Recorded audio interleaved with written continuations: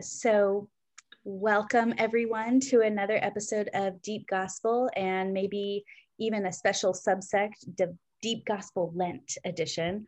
I'm Haley Eccles. I am the Associate Director at Campus DeCity Wesley and your host through these gospel passages. And I'm really excited about our conversation partners today, mostly because whenever I get in a conversation with Derek, I just really love to really challenge those things he says in a way. So I know I'm ready. I'm ready. Come on. Yep. But we'll start with introductions. So Derek, would you mind introducing yourself? Super cool. Derek Scott III. My first job I got was I was 9 years old and I worked at a dinner theater here in Jacksonville, Florida. Years later, I became the executive director of Campus DeCity Wesley Foundation. That's a straight line story right there, like from one to the other. And I'm super excited to be a part of this episode. Thanks, Derek. We also have one of our Studio Wesley contributors, Riley Standifer, with us. Riley, would you introduce yourself? Hello, everyone. My name is Riley. I'm a student at UCF, and I'm very excited to be here.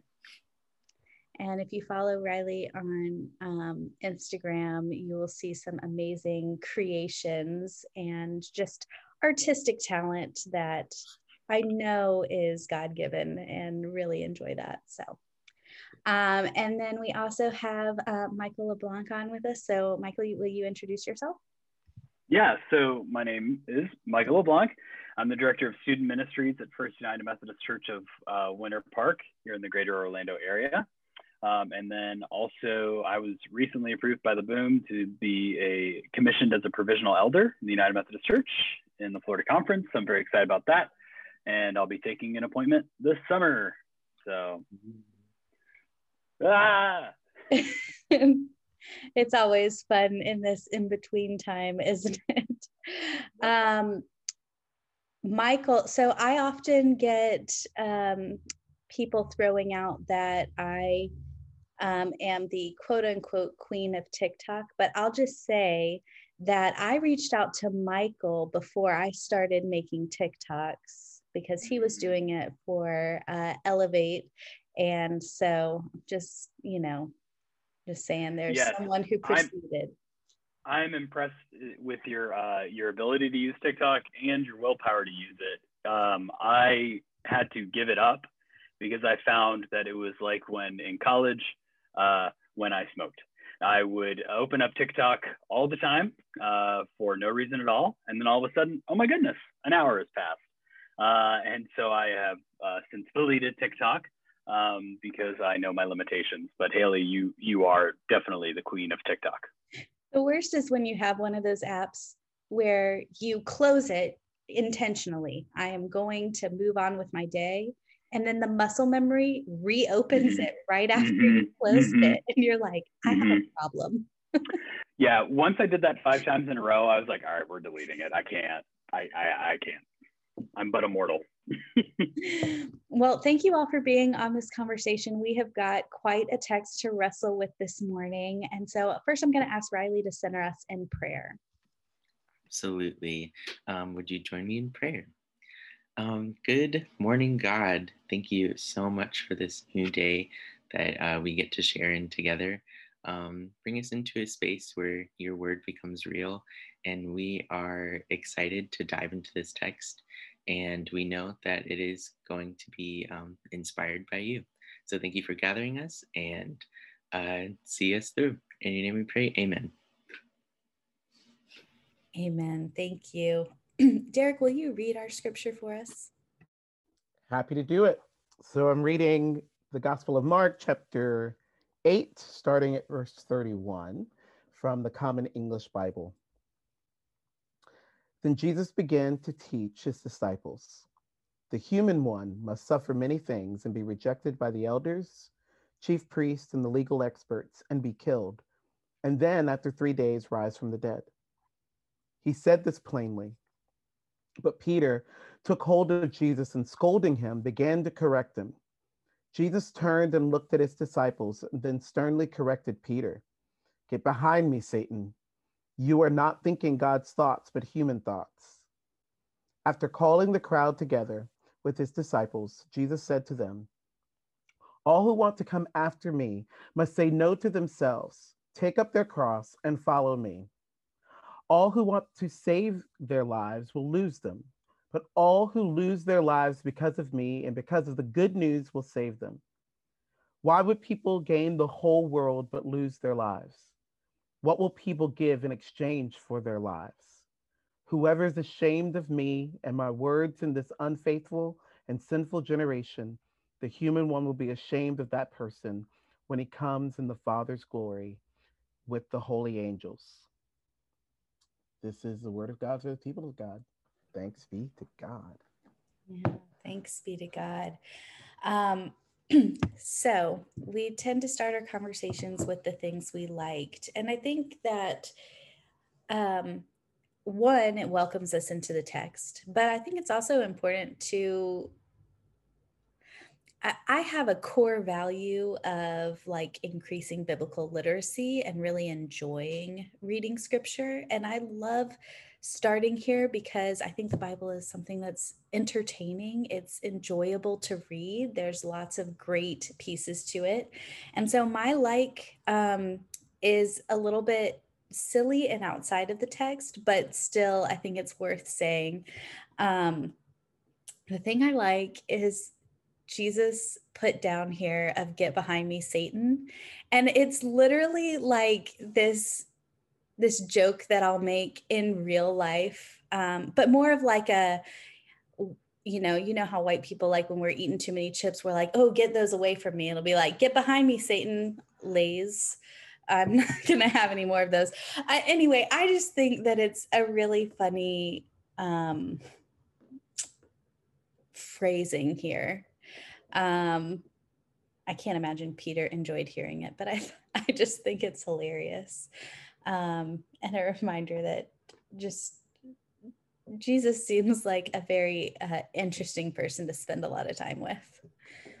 So, Michael, what did you like?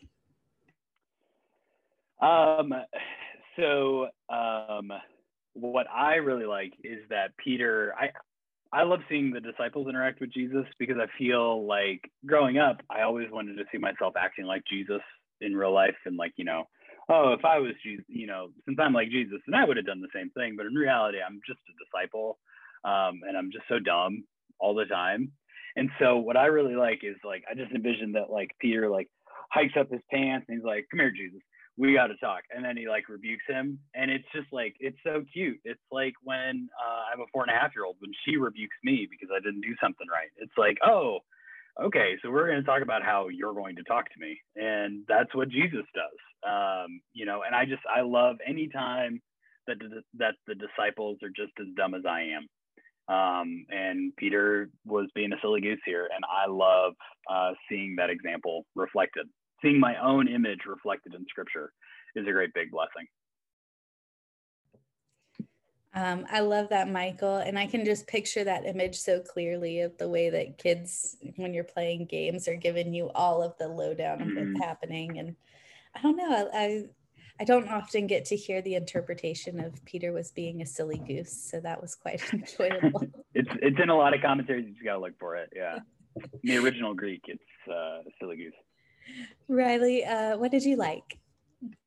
All of those things you just said, so funny.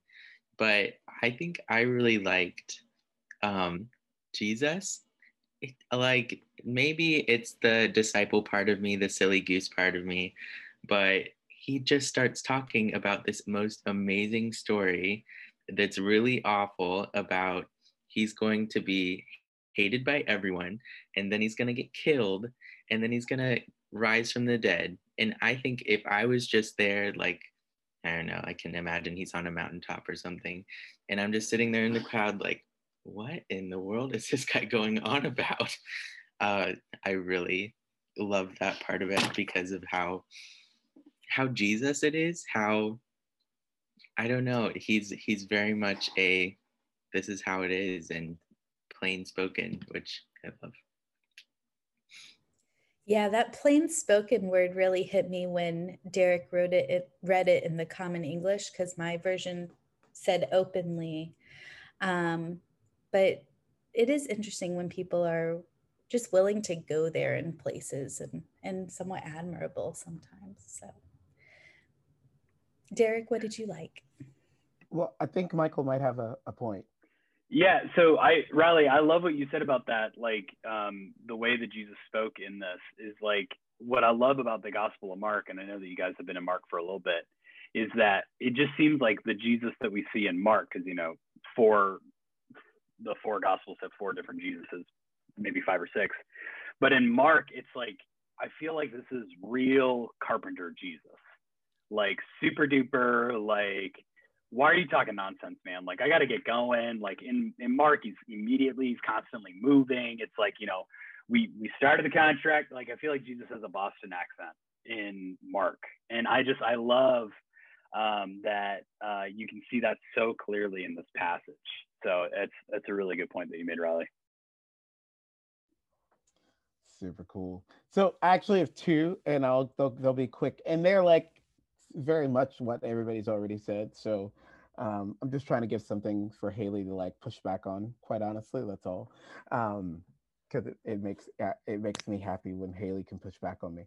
The one I'm with you all on sort of this moment with Jesus and Peter, and I really appreciate, if I understand dynamics of like leadership and those who are following, in order for Peter to clap back at Jesus and to not feel like the idea of him clapping back at Jesus is just completely wrong, there had to be this whole understanding of Jesus is the kind of leader that can take Peter's honesty.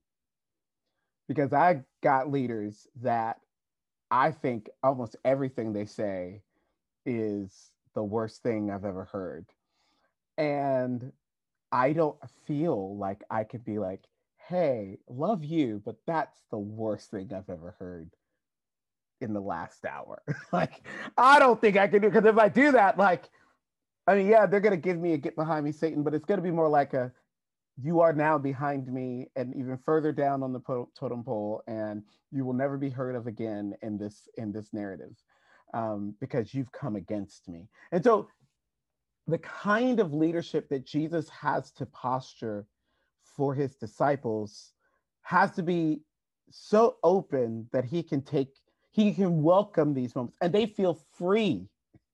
Peter feels free to be like, let me put my finger in your face and let me tell you, right? So that thing I love, because I think that as a leader, I do want my staff and our students to feel like they can come at me.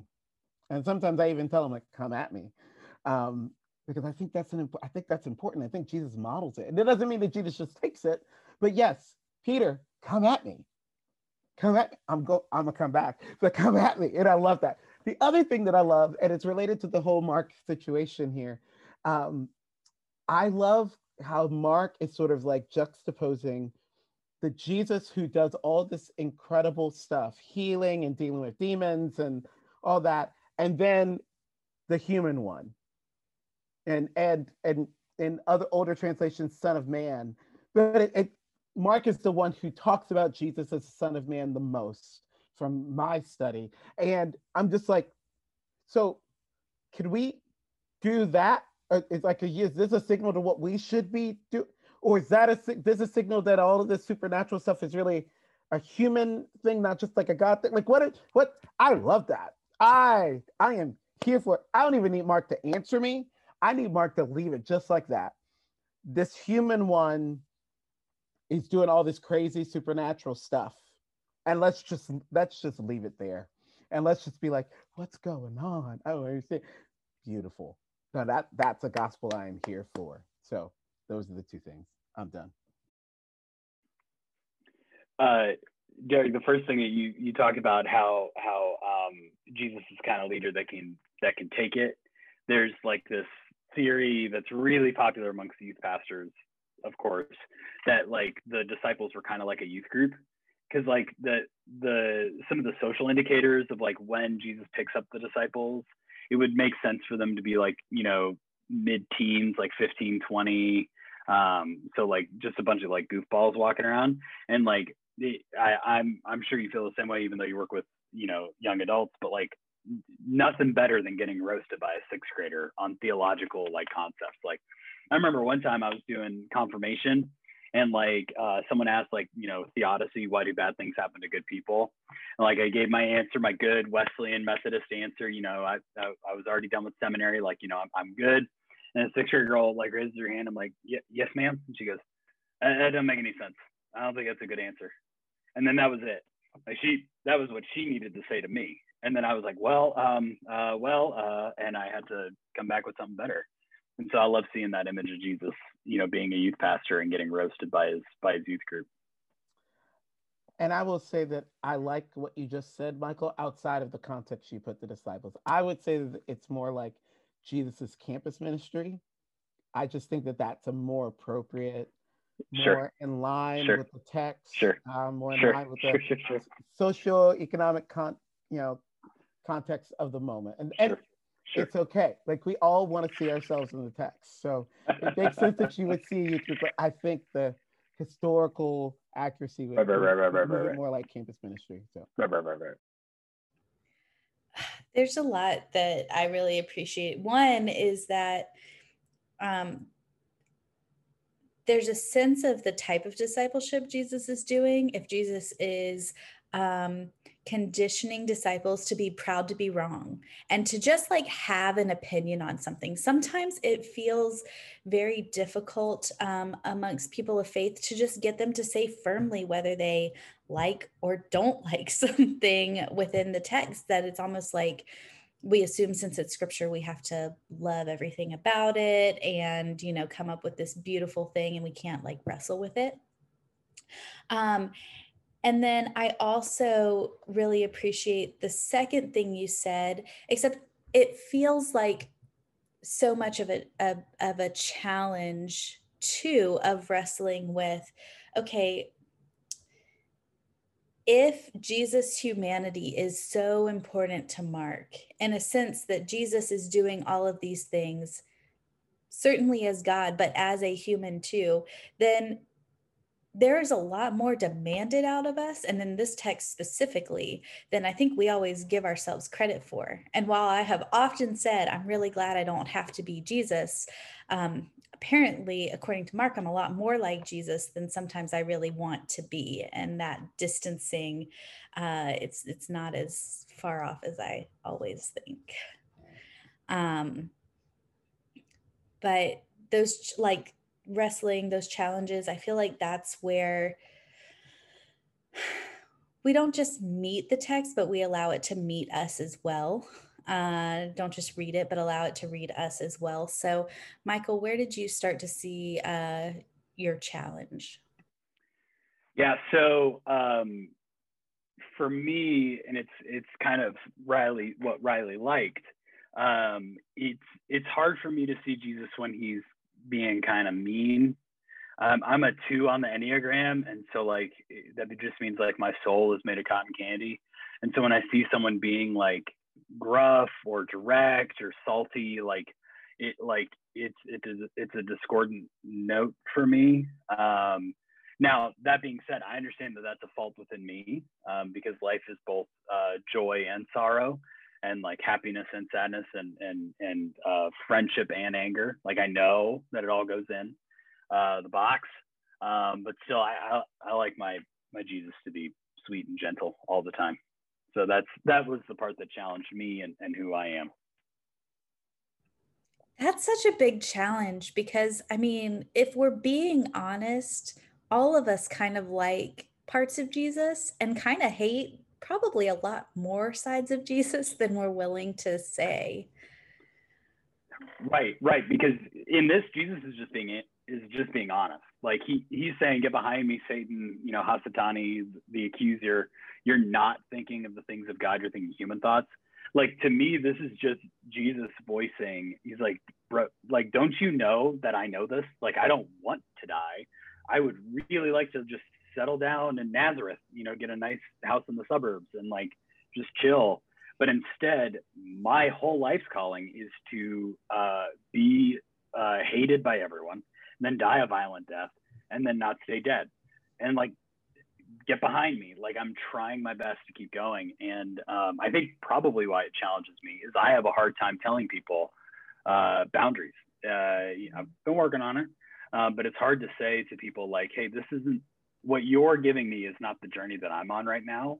And so I need distance from you. You know, I need space. But it's so good to see that our Lord had to have the same conversation and like kind of break up with a friend very publicly, I might add. This is embarrassing for Peter. But it is good to see that we have that example. I know there's so much more we could say about this interaction. I wonder, Riley, what your challenge is. It might not be from this section, but I think it'll help us add some layers to what's happening. I definitely, while I was reading this, was totally like thinking, okay, what gave Peter the gusto, who gave him the balls to go up to Jesus and go, hey, I don't like what you did.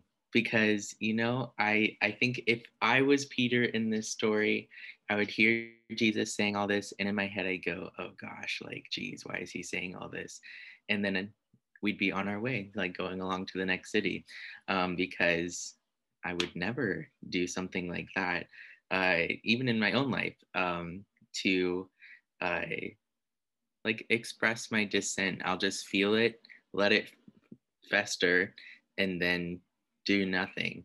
So I think a challenge for me was to just say, when do I start speaking? When do I start saying these things? Because I know also if I was Peter in this story, Peter said something and then like got smacked down.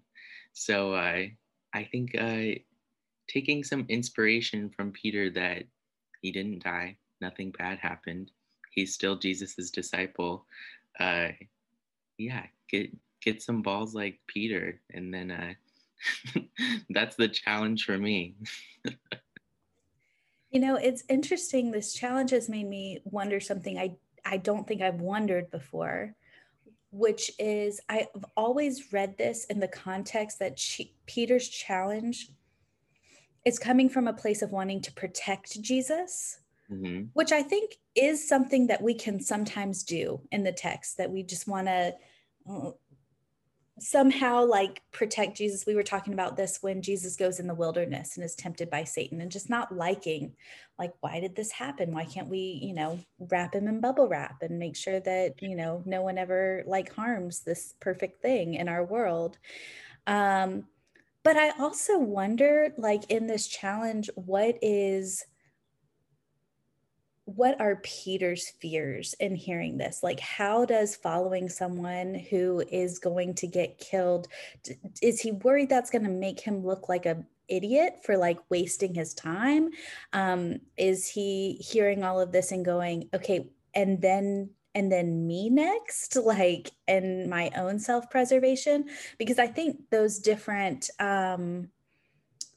motivations for him speaking would evoke different responses from Jesus. And I wonder if Jesus' worry about him thinking about things of earth is a more like, why me? Am I looking foolish? Am I going to end up suffering? Versus I love you so much that I don't want you to die kind of motivation. I don't have anything else to go on but that, but I haven't really thought about that as much. Derek, do you want to add to?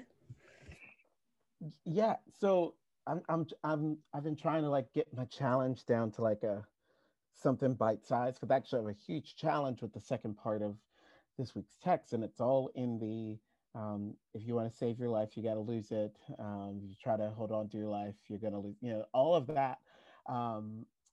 And part of it is I am at a stage of life now that losing my life for the sake of the gospel means taking better care of myself,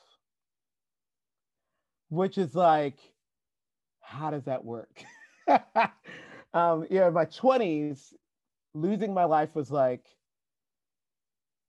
And I don't think I had the right interpretation of this. Losing my life was, well, forget college. Like, if college can't come along with what God wants to do in me, then college is not coming, and I just won't get the degree. Which is, I look back now and I'm like, oh man, like that's not really what Jesus was trying to say to me through that text. That was me wanting to listen to the text in a way that allowed me to be lazy and not actually be faithful with what has been placed in my hands. And so it's like this text gets used in a lot of ways to sort of invite people to, the conversation around self-denial, conversation around living outside of yourself, the conversation around even possibly, I mean, y'all didn't hear me, but I was like really, really like dragging Riley to consider like ordination. And honestly, doing to Riley what often was done to me when I was Riley's age. And hey, I'm not ordained, and I feel very good with that. And I feel like that was my goal. But it's this whole idea that like losing my life for the sake of the gospel looks reckless and looks, it looks contrarian. It looks like going against the grain when maybe, and this is where it's just really hard for me to like get my challenge down to something that's just bite sized. I just wonder what the challenge for me is to always locate words like this first in the context by which Jesus is saying them, but then second in the context of someone's personal relationship with Jesus.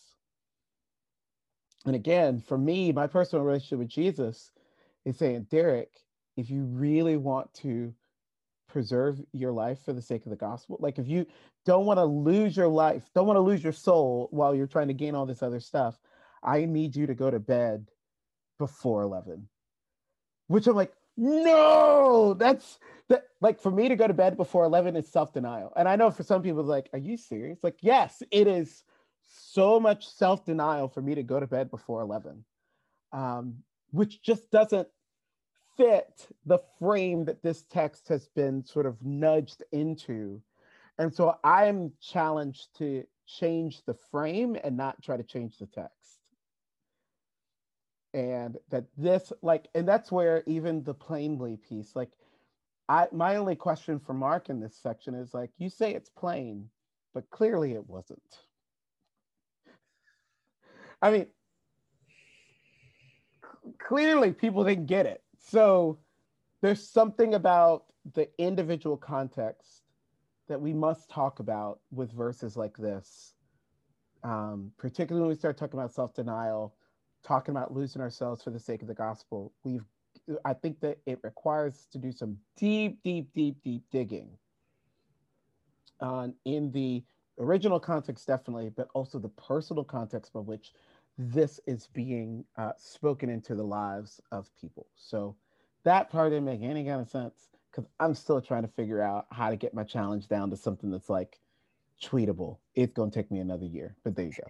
Well, it's so funny that you talk about this self-care aspect, and Michael kind of brought up the Hasatan of it all, where Satan is more of an accuser. It's not this like capital S Satan like red costume. Yeah, it's none of that.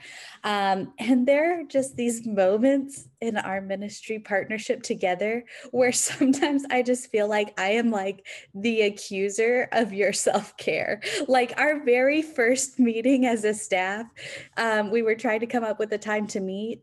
And you're like, I'm going to be on vacation, but I guess we can meet this time. And I'm like, no, we can't. You're going to be on vacation. We are not meeting on your vacation. Can I say, Haley, like the funny thing about the accuser, I wake up every morning. Actually, it's a little bit better now that I'm talking about it. I wake up every morning with this voice that says, if only you had woken up an hour earlier. Mm. And there's a part of me that's like, you're right. If only I had woken up an hour earlier. You're right. Have you started to say out loud, get behind me, Satan?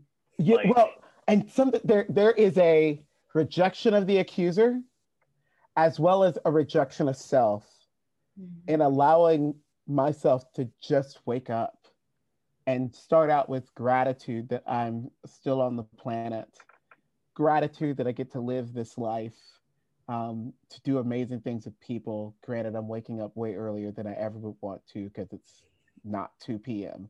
and therefore it's way too early to wake up. But still, like, it is. Oh my gosh! I mean, it is so. It is an act of self-denial for me to be kind to myself. Mm. Because somewhere down the line, I got the message that if I'm really gonna live my life for Jesus, I gotta go hard every day and make a difference. And I'm just having to learn. And it's literally like it's becoming spiritual practice. It's becoming a theological imperative. Like I don't want to keep us too much longer on it, but for me, it is a denying of self. It is a taking up of my cross. My cross is to arrive ready to serve. Not like I'm gonna pour myself out. No, like in a space that I actually have something to give. Mm. Which means I have to nurture me so that I can like, and it's a whole different take on what it means to be a follower of Jesus. So anyway, we could do this all day and I'm gonna stop. So Michael, did you want to add some more to this challenge? Just a little bit, because Derek was talking about wanting to be able to tweet it. What I'm hearing here is Jesus is pointing out that Peter is being run by the ego, like to use some like Greek and psychological ideas, like, you know, hey, like Jesus is like, brother, I'm not my body. Like I'm in this body, but this is not me. There's a whole lot more going on than just, you know, me being not liked by the scribes. Like there's a lot more going on right now. And then Derek, just, you know, thank you so much for sharing, you know, those struggles. But like that's the ego telling you, that ego that protected you through childhood, that, you know, you're, you know, whatever it may be, at least, you know, I think it's everyone's experience pretty much, that like, you know, as long as I keep going, I'm going to be good. Or for me, like, as long as everyone likes me, I'm going to be fine, you know, like, and Jesus here is saying like, we're going to go ahead and kill your ego so that we can get to the work of the gospel. So that's what I heard when you said that. First session's free, Derek. I don't even know how to like add my challenge to this because I feel like just all of this has built up really well. I do want to highlight one thing that I think is a challenge for a lot of people reading this. And I think it is the ending. Like the ending is just, if you are ashamed of me, I'm going to be ashamed of you. And it's this reciprocity that we normally see as counter to the gospel. Like oftentimes grace, and like we don't get what we deserve. And somehow in this instance, like there's a line where there's reciprocity happening, of being ashamed of the gospel. I don't have any like huge insights on this, just that it strikes like a fear in me. And I don't know if this is like leftover from like my Baptist faith of like, when I was in high school, bringing my Bible to school and setting it on the corner of my desk, like, I'm not going to be ashamed that I'm a Christian. And yet I feel like there are so many things that put us to shame, that maybe that this is more about. And sometimes it is those moments where we're thinking of our own self-interest, or, you know, the conversation around what we think we deserve or should have, comes above the kind of self-denial of it all. So yeah, if anyone has any, if y'all wrestled with that and have any insights, I am all about hearing them. You know, Haley, I'll just say that this is one of those passages that if you lift it up outside of the totality of the gospel, it gets so twisted and it asks things of us. You know, even the part about anyone who's going to come after me, it is a coming after. You know, the totality of the gospel is that God is doing all things in Christ. And God is not asking us to do it again, right? Like, so I think that one of the challenges of this text is when we talk about it apart from the totality of the gospel story, which is what we do. We are always trying to go with reducible minimums, and let's just talk about this. I mean, that's the lectionary, right? Like, the lectionary is, we're just going to talk about these particular passages this week. And so the danger always, I think, is that when we zero in on day 13, day 13 gets seen not in the context of 3 years. It gets seen in the context of day 13. And that's all we know. We don't know what the kind of conversations Jesus and Peter had beforehand, that led up to what we have. And we don't know the way that resolved, because it had to resolve. Like, they didn't spend the next 2 years like, can't believe he told me, get behind me, Satan. I'm gonna hold that grudge till he goes to the cross. Like, like, we know that that's not what happened. But and so I think that's one of the challenge. That's one of the big church challenges, particularly with texts like this. You got to keep it in the context of the full gospel story, or we might get taken down some roads that God will work all things out for good, but we didn't have to. We didn't have to. So. Well, we always move from these challenges into those gospel implications, and we can think about them so many ways, but sometimes I just think they are where you can't deny you've encountered God in the text. So, Riley, I want you to start us off with your gospel implication. One moment. Yeah, so I definitely have been relating, like, the way I'm gonna walk away with this with the way that I've been starting and moving through my Lenten experience. Something that the past year has really shown me is that I am incredibly good at setting up a ton of barriers and saying, I need to be very alone right now, and I do not need any help, and just leave me alone. So, part of what I'm doing in Lenten is, one, contrary to what it should be, but social media has been the crux of my, like, antisocial ability, in that I can just get lost in the explore page. I know you were talking earlier about TikTok. I can just scroll for hours and hours and be okay with that. But ultimately, it's like eating away at me. And during all that time that I'm distancing myself, spiritually and physically, I have all these thoughts of Peter. I'm like, here's what's going on, and I don't like it. And you know what? I'm not saying it. So for this Lenten time and how I am moving forward with this text, I'm going to talk back to Jesus and have a little fire.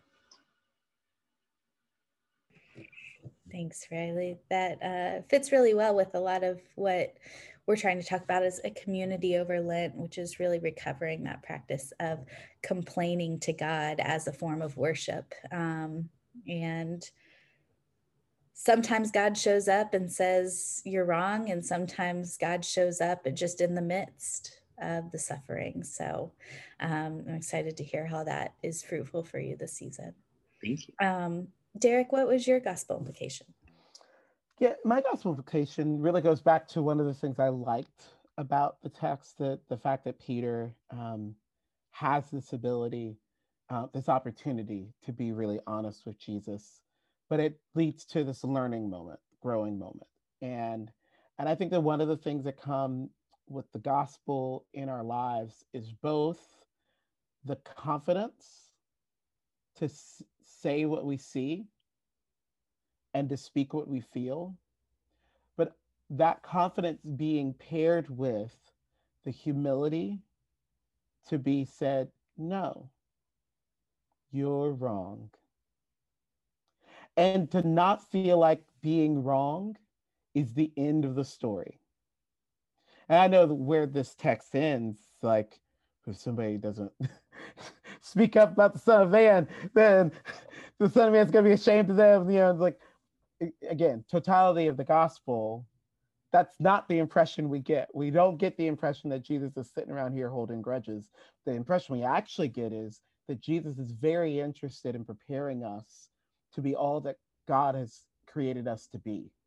And we know from Peter's story that Peter is going to have to be able to speak in multiple spaces to multiple groups, both speaking truth to power and mercy to the marginalized. He has got to be able to do all of that, to hold all of those tensions, and to recognize that even the faith he was raised with is not completely on point, and it's gonna, if he lives there, he's gonna miss some of what God's doing. But you only get that kind of correction when you come open and honest and really sort of bearing your truth in front of big T truth, Jesus, and letting Jesus do the sifting. And so I think that the gospel implication for me is like, come on and bring all of what you have, all of what you're seeing, all of who you are, and be ready for it to be challenged, because every challenge coming from Jesus is actually because there is a hope and a future for you. And so that for me, I see that all over this text. And I even wonder if the reason why Mark is writing some of these tough things of the story is to be provocative, to say, that should make me like, what a bit, like, what? Yeah, bring that so that we can keep walking together and walking together in truth, instead of me just talking and you're just like, oh yeah, that's really cool. That's really cool. It's cool. I don't really share it, but that's cool. No, let's actually do some real. So it's that confidence paired with humility that is, for me, the gospel implication coming out of this text. I really appreciate that, Derek. And I think it also, when you talk about this being lifted out of context, I mean, if this was a one time you can mess up kind of thing, then we wouldn't have the story of Jesus reconciling with Peter around breakfast, because I don't know what else you could say about what Peter did in denying that he knew Jesus, except of being ashamed of everything going on. And so there is so much more to that. And I love that humility piece. I'm going to take more of I call it a 30,000 foot view of what's happening here. And this is one of the gifts of reading the lectionary, that you're seeing things that are happening kind of in context and over time. But because we're in liturgical seasons, they don't always go like neatly in order. So a couple weeks ago, when we were talking about transfiguration, we got this passage where Jesus fully reveals himself to his disciples. And I just noticed as we were reading this passage that Jesus is asking his disciples to follow him to the death, before they fully have this sense of who he is. Like, he's telling Peter, take up your cross, before he really embraces and sees that divinity of Jesus. And I think that where I hear good news in this is it's a good reminder for us that who Jesus is, the revealing of God in Jesus, and the invitation into relationship. It's not something that we have to see. It's not something that we have to encounter in these like huge transfiguration moments. I mean, this is an invitation in which God reveals God's self again and again in small ways. And in the way that we experience God in the world, I just think that there are some times in my life where I've gone through those seasons of doubt, or, just the rubber meeting the road, that sometimes I try to convince myself, like, did I really encounter God? Or am I just like making something out of something else, adding meaning where there's not really meaning. And that the fact that the Spirit's the one that kind of reveals those things, that welcomes us into those things, that calls us into that discipleship. I think we get to see that in this text, that we don't have to have some sort of amazing mountaintop experience, that we get to see God just because God wants us to see God. So that's my gospel implication. Michael, what's yours? Yeah, so the gospel implication I have here that I'm seeing is similar to Derek's in that, Jesus tells the disciples and the crowd, if you want to follow me, you have to take up your cross and say no to yourself. And then goes on to like, if you lose your life, you'll get your life. And why would you gain the whole world and lose your soul? To me, it comes back to, are you a soul with a body or a body with a soul? And Jesus here is telling us, like, hey, this is important. The whole world around us is important, but it's not the thing. It's not the reason why we're here. It's like, I might be the human one. I'm the Son of Man. But that just means that I have an eternal life that I'm trying to understand and grow deeper in, that I'm trying to become more like God, this eternal, always has been, always will be kind of thing, the Logos here on earth. And so you too, as my children, as my followers, you too must shed this temporal understanding of the world around us and instead grow deeper into the more meaningful life. And so to me, in that context, when I see that if you're ashamed of me and my words in this unfaithful and sinful generation, the human one will be ashamed of that person when they come in the Father's glory with the holy angels. To me, what I see there is that if you're ashamed of this teaching, that this temporal life, this here and now, is something that we need to give up in order to come into our true selves, our true life, well, then you're going to miss out on this good life, this life that God is offering to you. And so shame, maybe not the best word, not the word that I would choose, but instead understanding that you've missed it.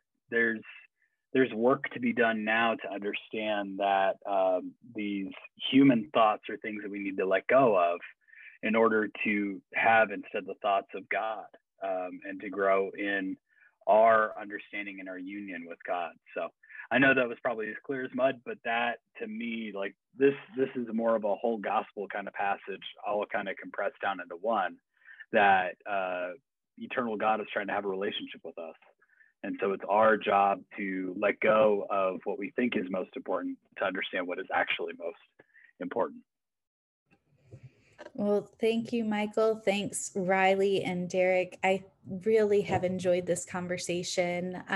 This is such a rich passage, and I know that there are lots of other likes, challenges, gospel implications that we can pull from this text. So I hope that as others have been listening along to this conversation, that your head's been going, well, what about this or what about that, because there's just so much richness, and we need all of those opinions, connections, so that we can fully immerse ourselves in this text and the world, and allow it to keep challenging and growing us. I'm going to ask Michael to close us in a word of prayer before we go. All right, let's pray together. Almighty God, in your mercy and your grace, you came to us and dwelt among us as your Son, Jesus. God, we pray that as we go from this place, you would remind us to take up our cross every day, to let go of the things that we think are most important, and remind us of what is most vital, that we would know you and know ourselves as your children, your adopted sons and daughters, your children, your family. God, we pray that we would live that way so that we might become more like your Son, Jesus the Christ. Amen. Amen. Well, thank you, everyone. Blessings to you as you go, and until our next episode. Bye, friends. Hey, y'all. Thank you for listening to this episode of Deep Gospel. Deep Gospel is a weekly conversation and ministry of Campus to City Wesley, a multi-site campus ministry serving college-age young adults in Northeast Florida. To find out more about worship gatherings and other ways to connect to our community, check out campustocity.org. You can also support us by becoming a Patreon supporter. Until next time, blessings.